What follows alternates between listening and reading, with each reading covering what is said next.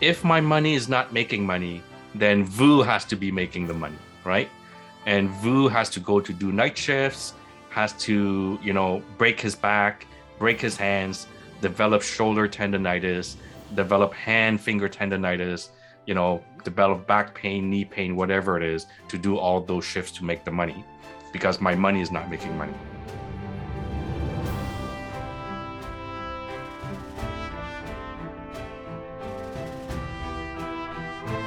Yeah, and you can mathematically calculate that opportunity cost, by taking, say, $50,000 and parking it into a car. While the convenience cost of just renting that vehicle, the tax deductions that came from the leasing versus and taking that 50,000 and putting it somewhere else. I mean, mathematically, it always comes out where it makes more sense not to pay cash.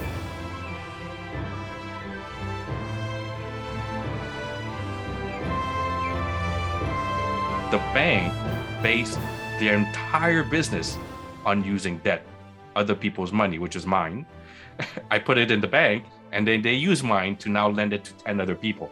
By the way, I put $1, they generate $10, right? It's fractional money. And so they make they make the difference, the spread 10 times.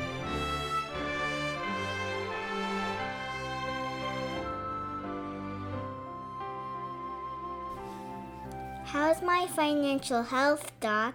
Welcome to the Financial Literacy Podcast for healthcare professionals, where financial security and wealth topics are not a taboo.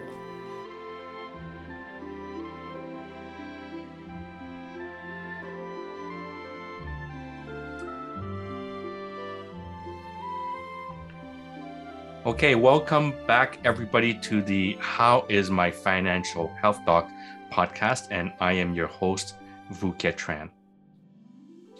Today, I have with me a good friend and a real expert because he's got a lot of alphabets behind his name, similar to mine, but he's got different alphabets. But we have an expert. His name is Nick Giovannetti. Nick is a CFP, so Certified Financial Planner. He's a CLU, a Certified Life Underwriter. He's a CHS. I'm just going to say those alphabets because I don't know what they mean. And he's also a CCS. Again, I don't know what they mean. So, Nick, those are 6 alphabets that I'm not familiar with. How about you introduce yourself? Tell us who you are, what do you do, what's your area expertise, and also maybe clarify for us what is a CHS and what is a CCS. Yeah, great. Thanks very much for having me, Vu. So a little bit about me, the Alphabet Soup Certified Financial Planner, Chartered Life Underwriter, and then the first one here that you asked about, the CHS, is actually a Certified Health Insurance Specialist.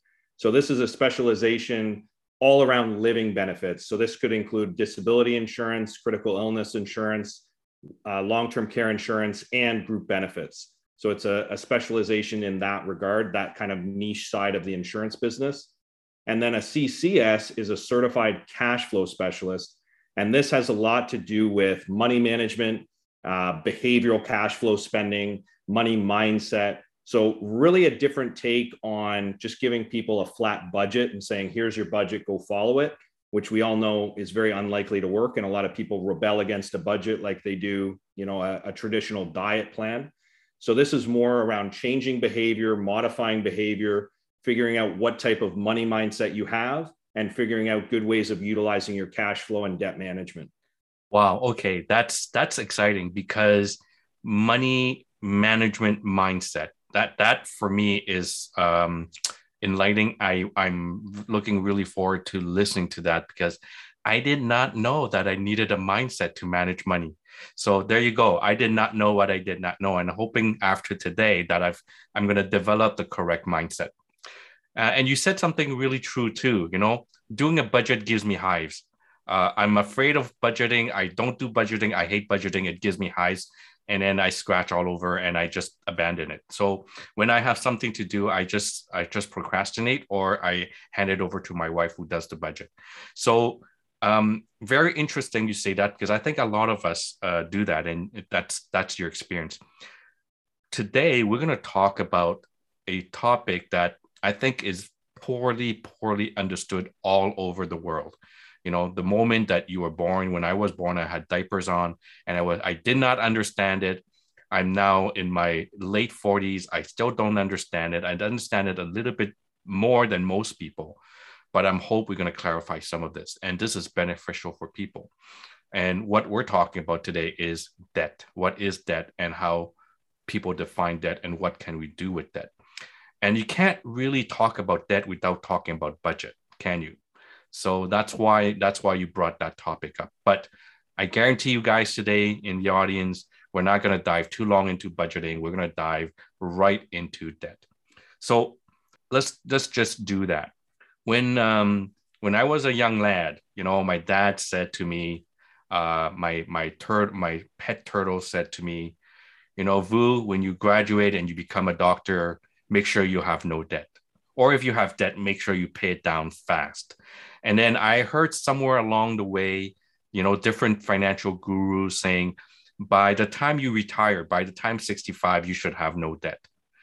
And just this week alone, I was, you know, looking up Facebook, LinkedIn, all those social media, and I see a lot of financial planners says, manage your debt, manage your debt. You should have no debt. By the time you retire, you should have no debt. So I think they're all wrong. Now, that's my own opinion, and I'll keep it to myself and the wider million people who listens to me. By the way, no million people listening to me. There's probably 5 people listening to me right now. So anyways, between myself and those 5 people, I think they're all wrong. So you tell me how I should be thinking about this, Nick. Why is it that we have a poor understanding of debt in society? Yeah, great question, Vu. And that actually does fall in line a lot with our programming as we're growing up, you know, as a young adult or a young person having their first job, is we learn a lot of those things from our parents, who most likely learned it from their parents. It's a topic that's not really discussed or talked about in the education system as we're growing up. And debt really does land in the behavioral space. Different people feel different emotions when they're using debt or not using debt or have debt. So what I would say is, when you follow the money, you really get a better understanding of how can debt be properly used, and how can debt actually become an income generator for people. And one of the biggest, you know, entities that we can look to say who's using debt properly would be the big banks. The entire banking function utilizes debt, and banks make money in good economies, bad economies, and they're some of the most profitable businesses in the world. And a lot of wealthy individuals have modeled the way they run their own finances off of how the large big banks of the world are running their finances. So debt can be a very powerful tool. And I think that if you properly understand it and start to build up some confidence around it, you'll find that it's a major wealth creator. It's not a negative. First thing, thank you for validating my thought. That's the first thing. But you said something that is very important, is that, well, we don't get proper financial education throughout our lifetime. Like, I definitely didn't learn it in high school. I definitely didn't learn it in med school, and definitely didn't learn it in residency. And then the moment I start working, you know, I have debt to pay, and all my preceptors and peers are saying, pay down your debt, pay down your debt. This is what I did. And now after 22 years of practice, I'm like, why did I pay down those debt? Like, it didn't make sense. And I spend my lifetime paying down those debt, and then the other half of my lifetime trying to accumulate, right? So why shouldn't I accumulate and pay down debt at the same time? Or why can't I use debt differently? So that's the first thing. The second thing that you mentioned that I think is very important is that it is very behavioral. It is very behavioral. It's how you feel about debt and what you associate debt with, right? And so we're going to talk a little bit about that. And so let's define debt. What is debt, in fact, in your mind? Yeah, and various people will have different definitions around debt. My definition of debt is you're trying to utilize someone else's money to purchase or create an income from an entity that you didn't either, number one, want to tie your money up into, so you had another use for your money at that time, or you just didn't have the means to physically purchase what it is you're trying to purchase, and you need to pay that off over time. So it's just simply borrowing from one to purchase or get into a business opportunity or purchase an item that you didn't either want to tie up your money or you didn't have the financial means to buy at that particular time, and you're going to pay it off based on some sort of terms, whether that's paid off over a year, 5 years, or what have you.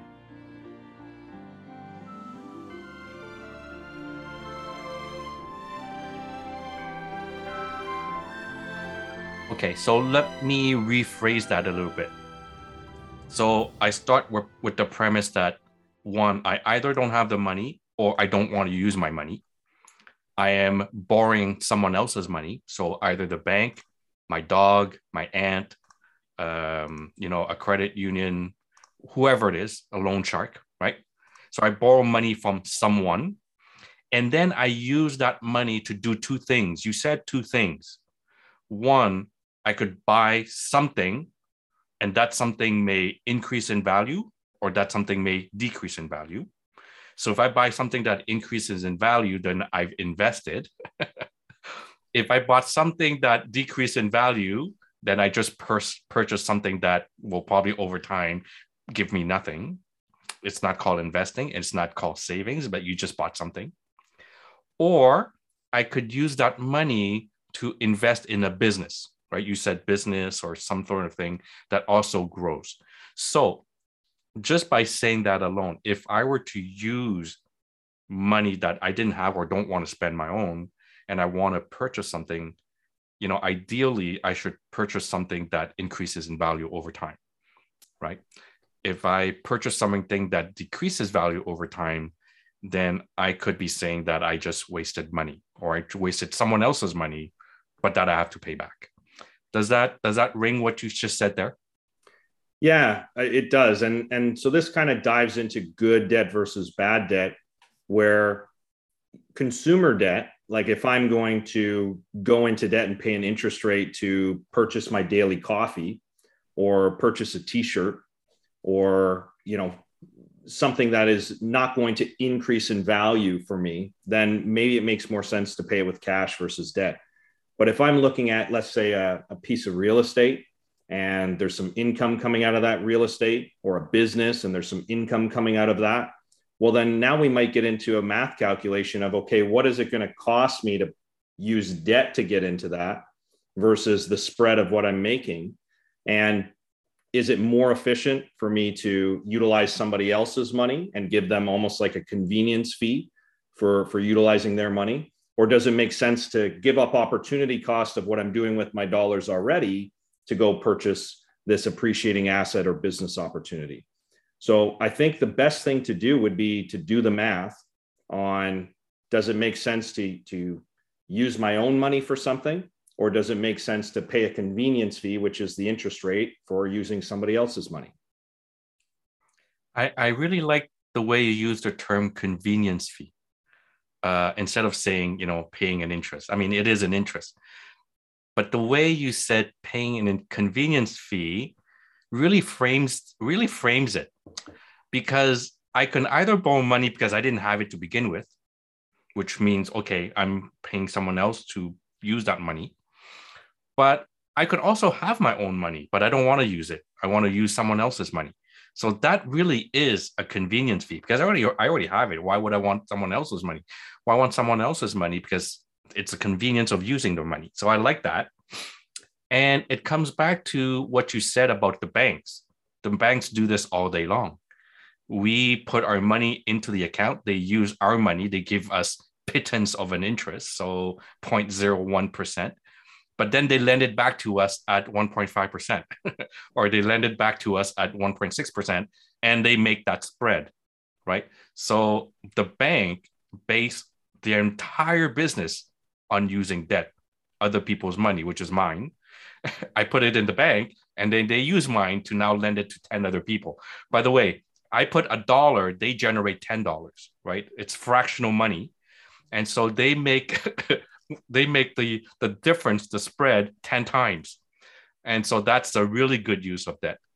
And it's funny that in life, we listen to our uncle, we listen to our aunts who probably is not as successful as the banks, but we listen to them, but we don't watch what the banks do, who are wildly more successful than my aunt and my uncle, and definitely more wildly successful than my dog and my turtle.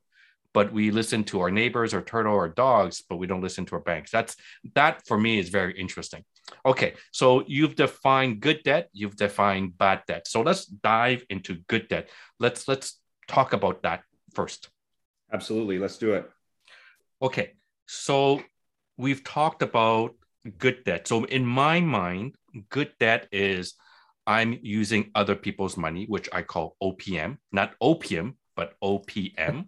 So other people's money, whether it's the bank, the credit union, a loan shark, money from my aunt, whatever, whoever it is. And then I pay them a convenience fee called a interest rate, right? And I take that money, that fund, and now I can purchase several things.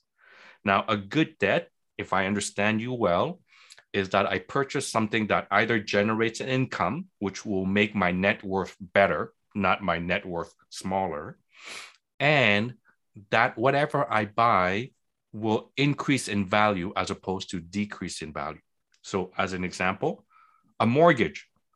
A mortgage, I think, is I'm going to put my 20% down, and then I'm borrowing 80% from the bank to have something that I own 100% until I pay it off. But technically speaking, I have 100% of a home because I live in it, I use it, I shower in the bathroom, etc. So I own 100% of the home, but I use 80% of that is the bank's money. And hopefully my home increases in value. And therefore I've just purchased something that increases in value. So we are very comfortable using mortgage and using debt all day long, right? One of my podcasts is one of the Canadian dream, and my Canadian dream was to own a home, and Canadians all want to own a home. So having mortgage is a good debt. Do you agree? First question. And second question, if it's a good debt, why do we try to pay down so quickly if it's a good debt? Yeah, great question there. And your thought is bang on. The Canadian dream, the Western hemisphere, Western side of the world's dream is own your home. And I would say that a mortgage can be a great debt because what you're doing is you're buying into a hard asset that will appreciate in value. And you do have the potential to actually earn some income off of that asset, depending on the type of home you're purchasing. Now, it's a very large purchase. So again, you either don't have the money to purchase it yourself, or you need to pay a convenience fee to be able to get into that piece of property that you want. I think a mortgage is a great debt up until the point, just to add something there, I think up until the point where you can convert said mortgage into a different type of debt, which would be either a home equity line of credit or some sort of different lending vehicle tied to that home, one that's not so structured. So my only negative on a mortgage is it's very structured. If you want to break it, there could be some penalties and such.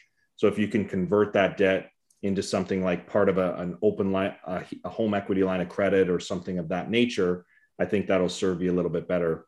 And sorry, Vu, what was the second part of the question? Well, second part of the question is, if it's such a great debt, if a mortgage is a good debt, because I bought my house in Toronto and it increased 7% year after year after year. And I think in 2021, it's even crazier. It went up by 20%. It was even worse.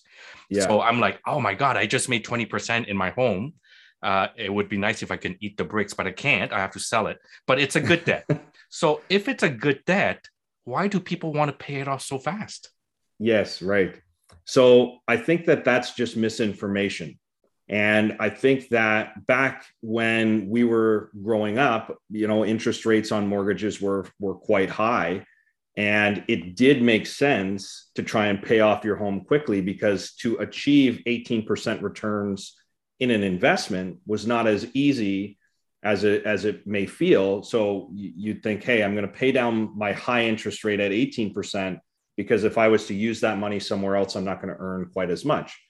But we're in a low interest rate environment. We're able to lend in the 1, 2, 3% range, where your money, your opportunity cost, what you're missing out on in the business world or investment world, you have the potential to earn a significant amount more. So your money might be better utilized there, and you pay a convenience fee on your property of 2, 3, or 4% so that you can use your money elsewhere. I think that the mindset of paying off a home has been sort of passed down from people who were paying high interest rates and not fully understanding the whole reasoning and rationale of why those people wanted to pay off their house as quickly as they did. Right. And I absolutely agree with you. And that was sort of a question to trigger us to think about it. And I'm glad you brought it up, is because we're in such a low interest rate environment. I heard like even a few months ago was like 0.9%. I'm like, oh my God, I locked in at 1.3, which I thought was amazing. And then someone said 0.9. I'm like, oh my God, why did I lock in? But then again, it's so low, right? It's so low that if I just pay instead of paying my house with cash, I pay my house, put my 20% and use the other cash that I have to put it on the market. And the market is going crazy at 21%, while the spread is so high, right? So the opportunity cost is lost if we did that. So in a low interest environment, there's really no mathematical and financial incentive to pay down the house very quickly. Yeah, I would say it. We kind of touched on it in the beginning, but we're talking about it's how people feel towards the debt. So once you start to feel comfortable with it, you'll realize that logically, it doesn't make a lot of sense to pay off your property, to have it as leveraged as much as you can so you can utilize that money in another vehicle, something that's going to actually grow your wealth a lot faster and more efficiently, and let somebody else provide the financing on your home. And you're just paying that small convenience fee on it. And, to talk about the rates, I find that it's you locking in at 1.3%, someone else had 0.9. I mean, tomato. You guys, everybody has a great rate at this point. And I think that when we're using our money efficiently in another spot that's going to generate more wealth and more income, it can be very powerful. Money tied up in real estate, what's interesting is that a lot of people don't have what's called a mark-to-market valuation on their home, meaning that it's not like the markets. We're not seeing the value of our home fluctuate all day, every day, like we do with our stocks. And that's why people get a little bit more nervous around investing in the markets than they do having their money tied up in real estate. But realistically, if your neighbor sold for 20% more than what you bought it for, it's not necessarily true that you'll sell it for the same amount, but it's all in our minds. It's the way we think about it and the behavior of it. But on the flip side, money tied up in a house, another term for that is dead capital. Why would it be called dead capital? Because we have money locked in somewhere that we can't utilize and generate more income until we bring debt into the equation. We want others people's money tied up in dead capital so that our money can be somewhere else, operating and growing and building more wealth for ourselves.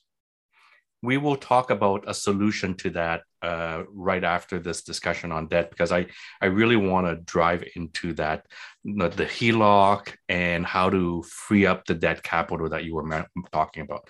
So one of the example of a good debt is a mortgage, right? We talked about that.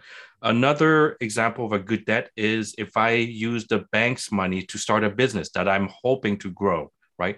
Nobody starts a business and say, I'm going to fail and I'm going to close my shop. Nobody says that, right? People borrow money so that they can open up a pizza store, a tool store, a jewelry store, whatever, and hope to make more and increase their net worth. So in that environment, that debt that we borrow from the bank is also a good debt, because we're looking to generate an income, looking to increase the value of the business that we want to build.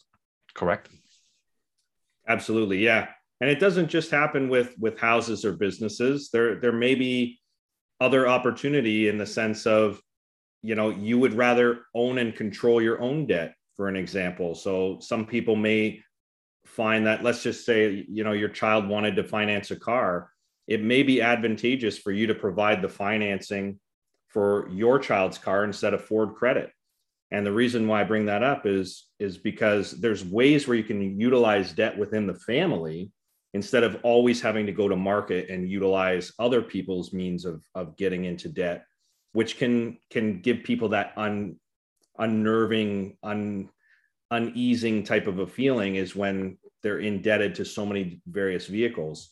And we're seeing that a bit with houses. We're seeing a lot of parents are loaning money to their kids to buy into real estate, or parents are creating financing opportunities for their kids to get into business. So there's tons of great ways to use debt. It doesn't have to just be purchasing real estate or a business. Could be simple things like buying a car a different way, right? Instead of using cash, because your cash may be better suited somewhere else. You may have better opportunity somewhere else. So you still need the debt for the car. Even though it's a depreciating asset, you still need to get that car.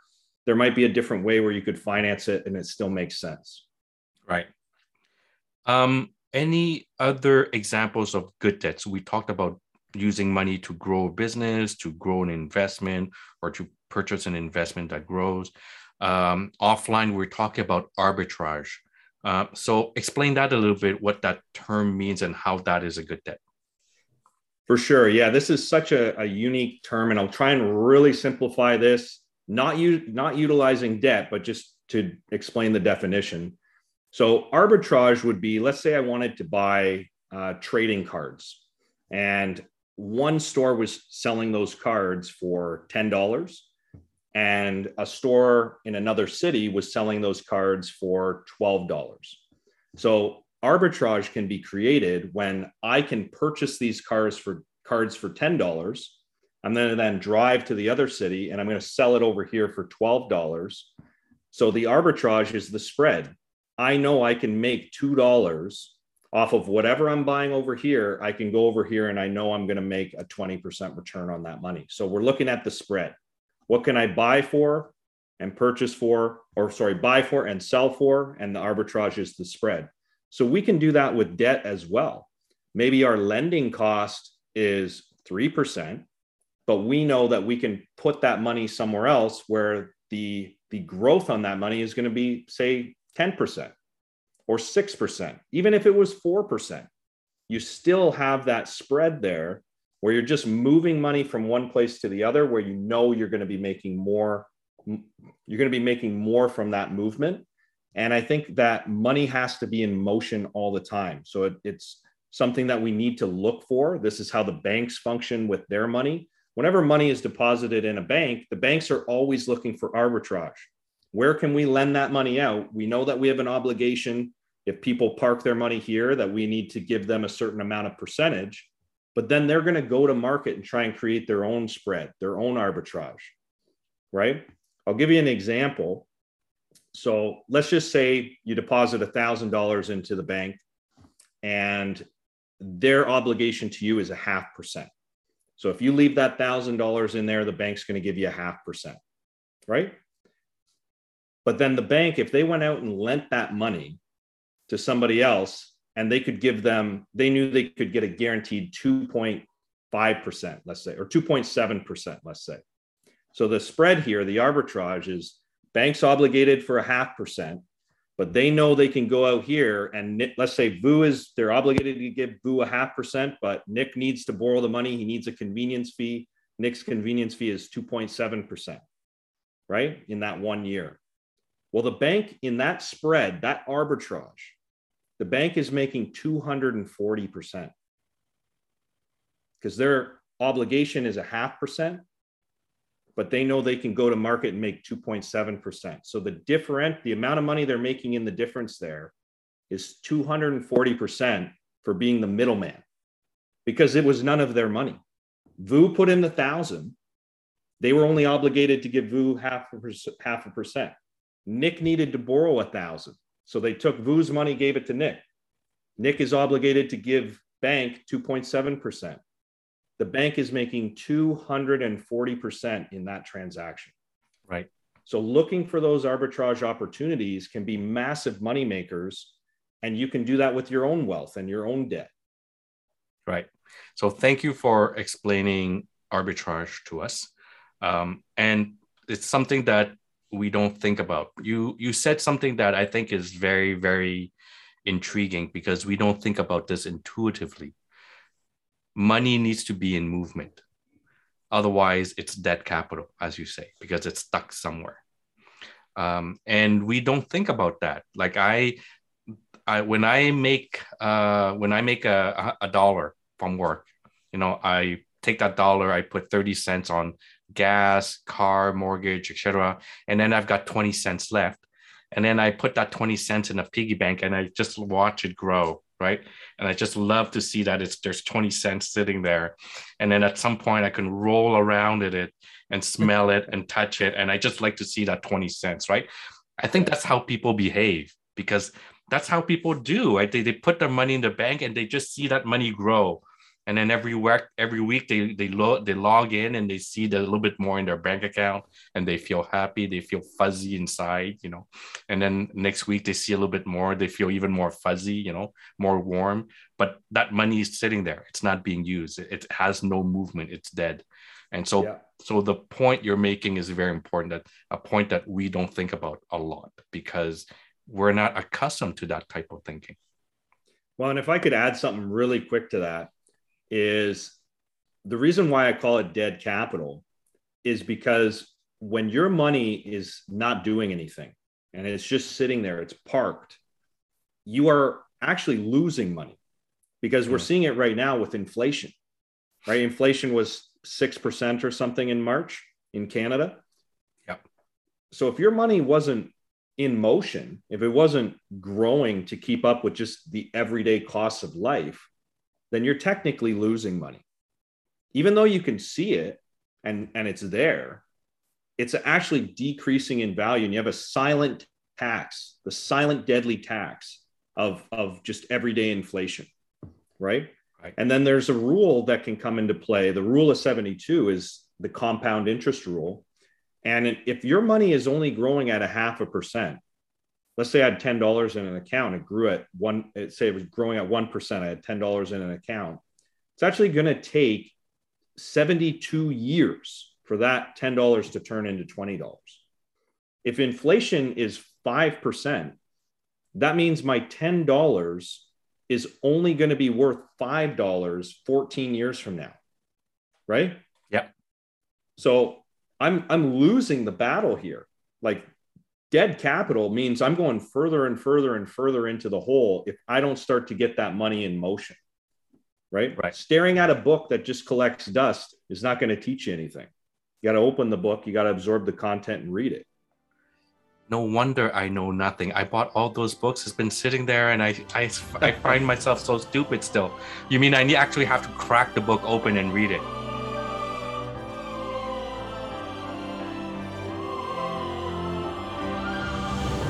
Yeah, I mean, you got to read the book, listen to the book, and then the step further from that is just implement. Oh my God, I've been doing it all wrong. I just bought it and let it sit on the shelves. So sometimes that's good. It looks nice on the shelf. It looks nice. I wish we can do what they do in the Matrix. They just plug you into and run a software, and now you can all of a sudden do jujitsu or something. That's true. Hey, if we leave Elon Musk with enough time and enough technology, he's going to figure that out. Data upload. I'm hoping. $46 billion. Why would he want to buy Twitter, right? He should buy some machine that does that. Yeah, exactly. So coming back to, this is very important, because debt capital, you were saying if your money is not working for you, first of all, you lose the power of purchasing, right? Your dollar no longer is worth $1. The same way a bottle of Coke was 10 cents back in the 1950s. And I think I went to a shopping mall this week, one of those vending machines, one bottle of Coke was like $5.35. Like, I'm like, oh my God, like who's going to pay $5.35 for a bottle of Coke? But anyways, it was 10 cents back in the 1950s. Now it's worth $5 something. So the purchasing power of your dollar definitely decreases and gets eroded with inflation. But two, if my money is not making money, then Vu has to be making the money, right? And Vu has to go to do night shifts, has to, break his back, break his hands, develop shoulder tendonitis, develop hand finger tendonitis, develop back pain, knee pain, whatever it is, to do all those shifts to make the money because my money is not making money, right? That's another good point. Yeah.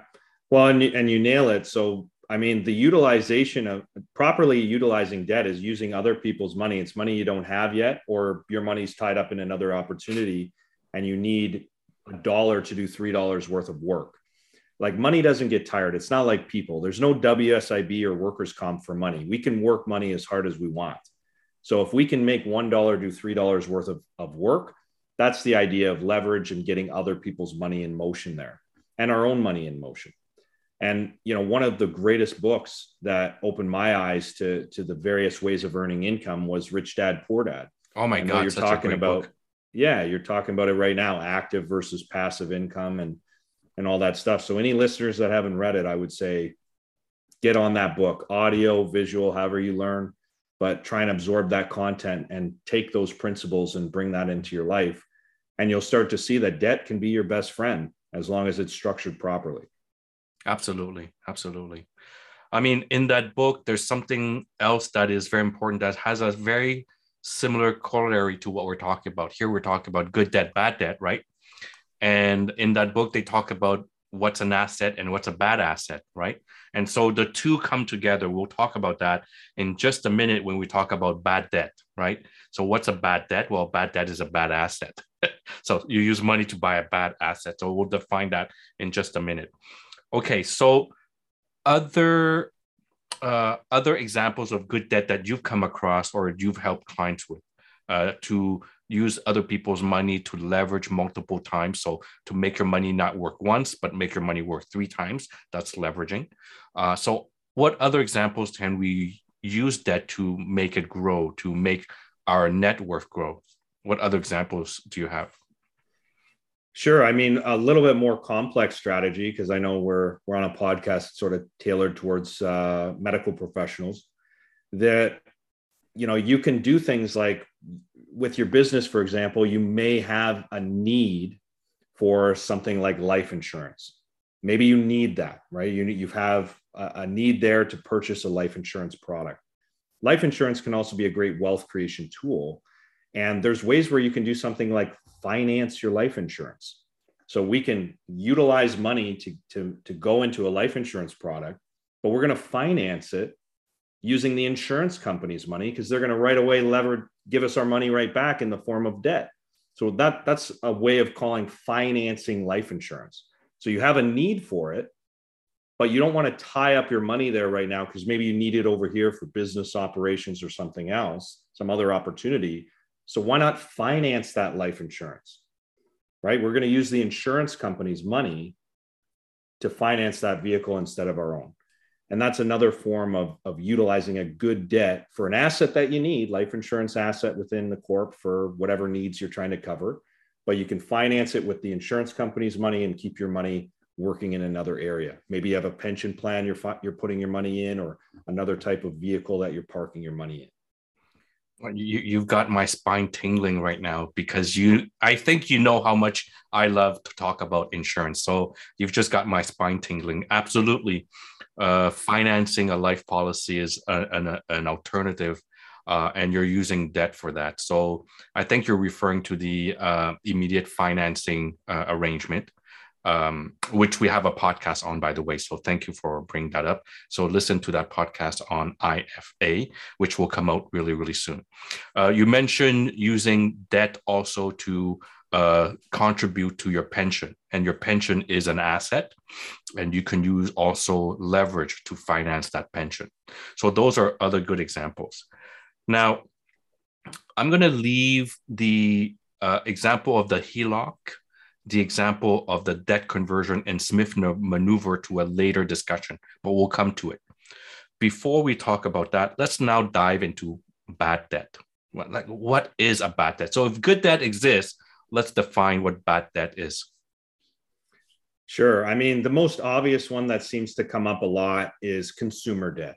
So I'm going to borrow money to go purchase a big screen TV because I love watching football and I want my nice big screen TV. Financing long-term or paying a massive convenience fee on something like a TV, which might be worth 2,000 today, but it's worth 500 next year. That would be an example of improperly utilizing debt. Now, how you could spin that to make it so that becomes good is maybe you use a credit card where you're actually given a convenience of a month before you have to actually pay any debt back. So there really is no convenience cost. So if you wanted to use debt to buy a consumer product, but pay it off right away within 3-4 weeks, then it can become a good debt. But if you're going to long-term finance that consumer depreciating asset, not a great one. Another one would be like flipping vehicles. You know, you're purchasing a vehicle using entirely using financing. And the moment you drive this vehicle off the lot, it's dropped 20%.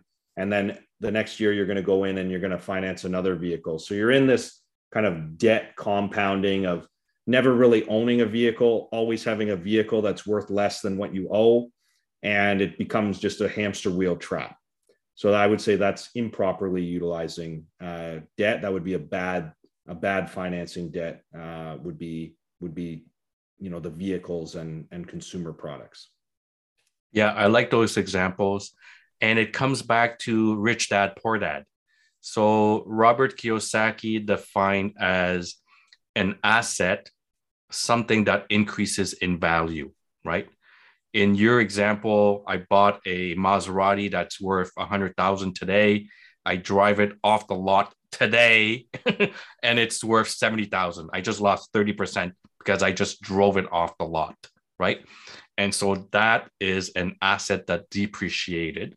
And so if I use money, or worse, I use someone else's money that I paid a convenience fee for, an asset that just dropped in value, not increase in value, that's a bad debt. So essentially what you're saying is, if you're going to use people's money and you're going to use other people's money, make sure that you're putting that money to good use so that whatever you're purchasing, a business, a machine to operate your business, a machine to produce another widget, an insurance product, a policy, a house, whatever it is, that the asset increases in value, increases your net worth, brings in an income as opposed to depreciate over time, right? So that for me, when I put the two together, is what I really define as a bad asset and a bad debt. Absolutely. Yeah. And different people will say different things around purchasing a vehicle, for example, and they're saying, well, hey, I need a vehicle. Well, this kind of leads a little bit. We won't dive too deep into it today. But for example, if you had an asset where you could sort of borrow the money yourself and finance your own vehicles, so you're still financing it, but you're controlling the financing, that might be a different way to purchase that vehicle. So for example, if you used a home equity line of credit or you borrowed off an insurance policy, instead of paying Ford Credit or whoever, you could pay yourself, pay back your own assets. So you still need to make the purchase. You're just flipping the script. So now you're the bank and you're the bank owner in the operation. And if you know anybody looks up concepts like infinite banking or cash flow banking or terms like be your own bank, be your own bank, that's kind of what that concept is all about, where your money never actually breaks compounding and you're sort of borrowing from your own asset to purchase a depreciating asset and paying yourself back or paying your own, you know, lending back. That can be a way to turn a bad borrow or a bad asset to not a bad asset. You're purchasing something that's considered a depreciating asset. Then you may want to flip the script and sort of finance it yourself internally. And then it could end up being positive on the flip side. Right. So the concept of infinite banking or banking on yourself or be your own bank, that comes from, you know, the cash value sitting a whole life policy, which also I have a podcast on, and you guys can listen to that as well. But, you know, just talking about the car itself, you know, I need a car. I mean, I need to drive from point A to point B. Fair enough. But, you know, there are many ways to, you know, get that car. I can pay it cash. I can finance it to Ford Canada or, you know, Maserati Canada, or I can lease it, right?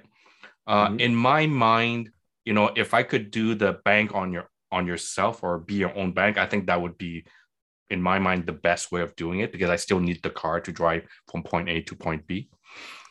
But for me, borrowing from Ford or Maserati Canada to pay for that asset that I own that depreciates doesn't make sense. I rather just lease it.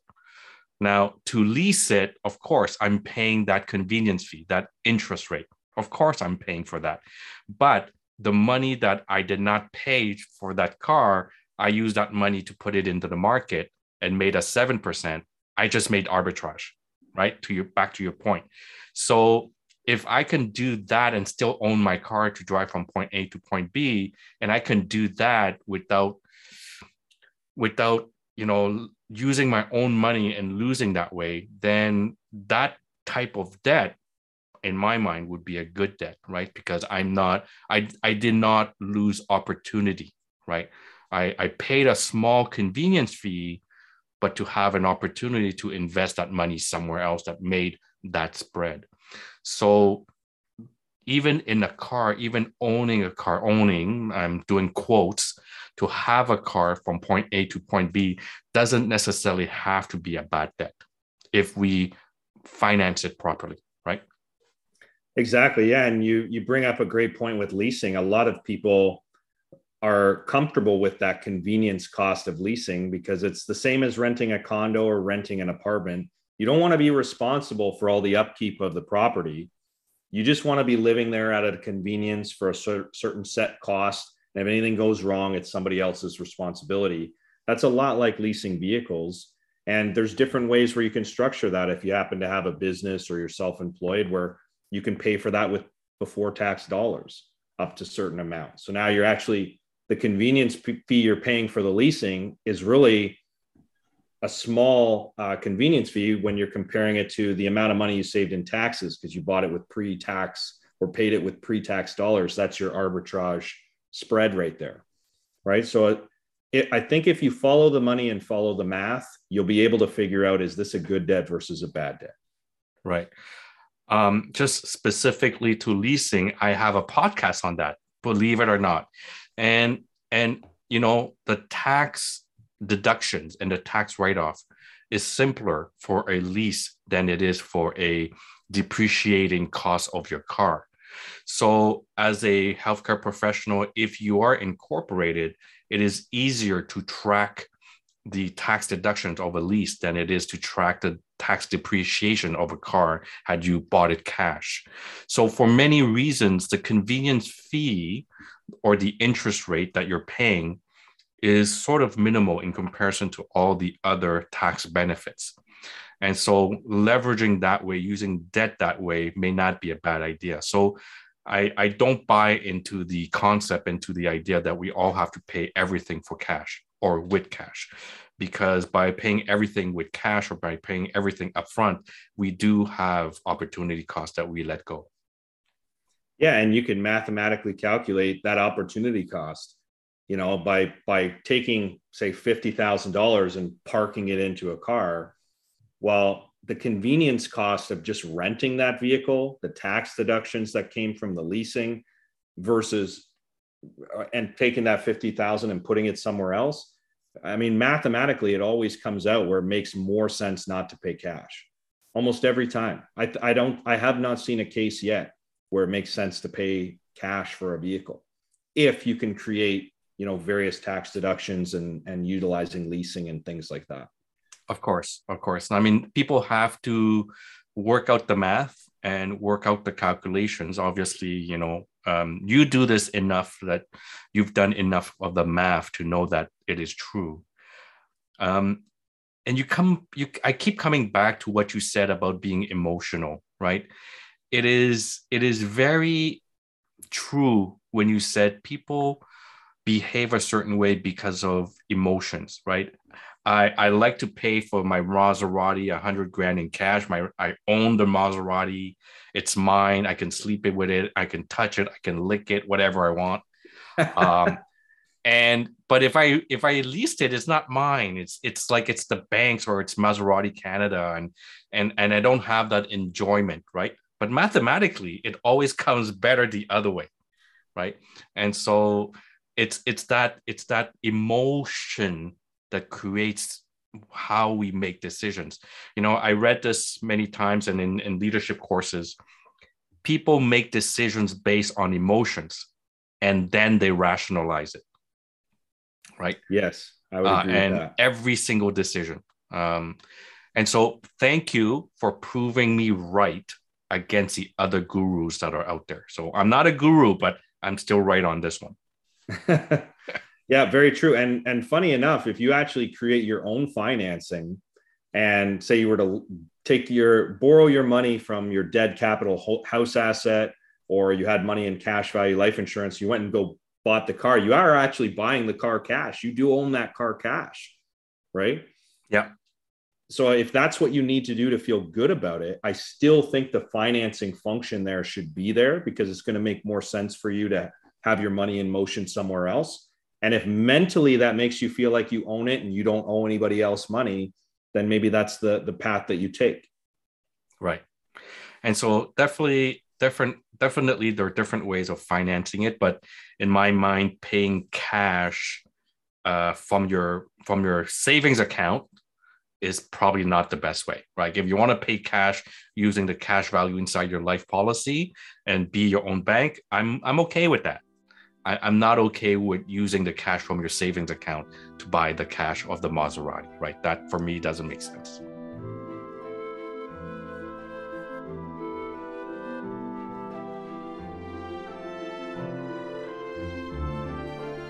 Well, boys and girls, we're going to pause the discussion here. This is a very long podcast and discussion with Nick Giovannetti. And so because of that, I'm splitting this discussion into two so that I give you guys a break and reflect on the learning here today. I welcome you to join us next time on part 2 as we continue our discussion with Nick. I hope you have enjoyed the learnings and the different golden nuggets here today. And if you have, please share it with your friends, your colleagues, your neighbors, your cats, and your dogs. If you do have any feedback or comments, please email me at hmfhd2020@gmail.com. And I am looking forward to seeing you guys next time. How is My Financial Health Doc? Podcast is hosted by Dr. Vukit Tran. Dr. Tran is a physician with a special interest in personal financial security and wealth education. Dr. Tran does not render or offer to render personalized investment or tax advice through this financial podcast. The information provided is for informational purposes only and does not constitute financial, tax, investment, or legal advice. Please confer with your advisor, lawyer, or accountant for specific advice.